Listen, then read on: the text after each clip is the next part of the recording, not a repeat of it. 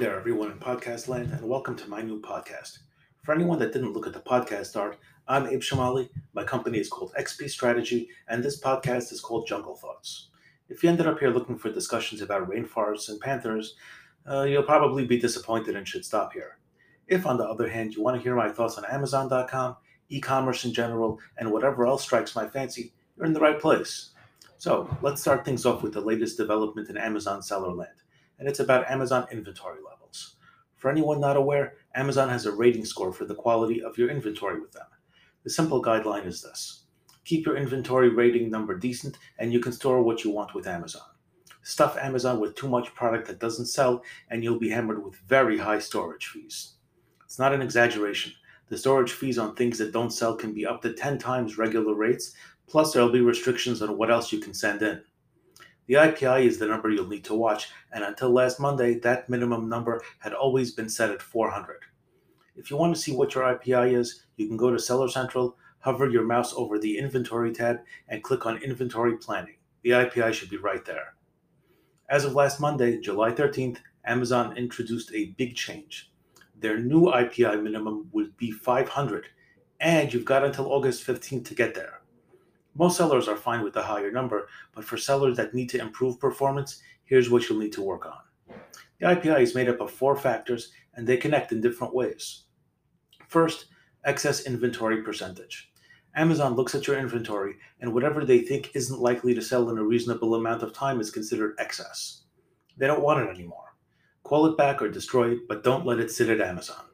For those of you that want to call back their excess product, Amazon will help you out a little bit with free removals. You won't even be charged for return shipping. The next IPI score factor is FBA sell-through. Whatever is at Amazon should sell through pretty smoothly and quickly. The average speed that your goods sell through is called sell-through, and quicker is better. You can often improve this by dropping prices, adding advertising, creating coupons, or other promotions. Third, stranded inventory. This covers listings with issues that prevent them from being seen and bought. Missing images, trademark issues, hazmat restrictions, etc. Fix those ASAP. Last, the FBA in-stock rate. If it sells, Amazon wants that inventory to stay in stock. Constantly running out of popular products is bad for buyers, and Amazon will take it out on you. The same way they don't want to hold weak-selling products, they do want to keep good sellers, and your ability to keep things available is part of these ratings.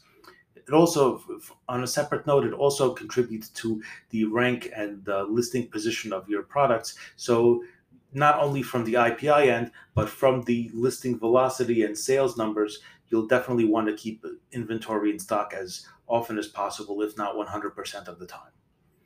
As you work on these issues, keep in mind that your IPI is updated every Monday, so you don't need to do a removal order and then hit refresh. Won't do anything for your IPI numbers. So to sum up, you've got about 3 weeks to get your inventory act together. Get to it. I'll wrap this up with a couple of non-Amazon things. First, on TV, Money Heist on Netflix. Amazing nonstop action. There are 4 seasons, and it's about a bank robbery. It's wild, and every single episode ends on a cliffhanger. I can't recommend it enough. Books. I try to read at least 10 pages per day, every day. It's a habit Andy Frisella got me into, and it resulted in me reading through 29 books in 2019. No matter what, even the most boring book, you can slog through 10 pages if you really commit yourself to it.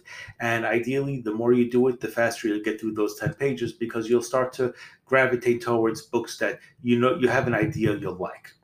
My latest read was called 6 Easy Pieces. It's a book that teaches you about quantum mechanics for people who don't know about chemistry. Despite failing every subject that included equations in school, I literally learned the basics of quantum mechanics in about a week, and it started from the basics of good old H2O. It's probably not for everyone, but if at all you are interested in reading something a little bit different than the regular fiction or motivational stuff, this is a nice change of pace. So there you have it, my first podcast. I'm not sure how well this will turn out or if anyone will listen, but maybe, just maybe, this will turn into something.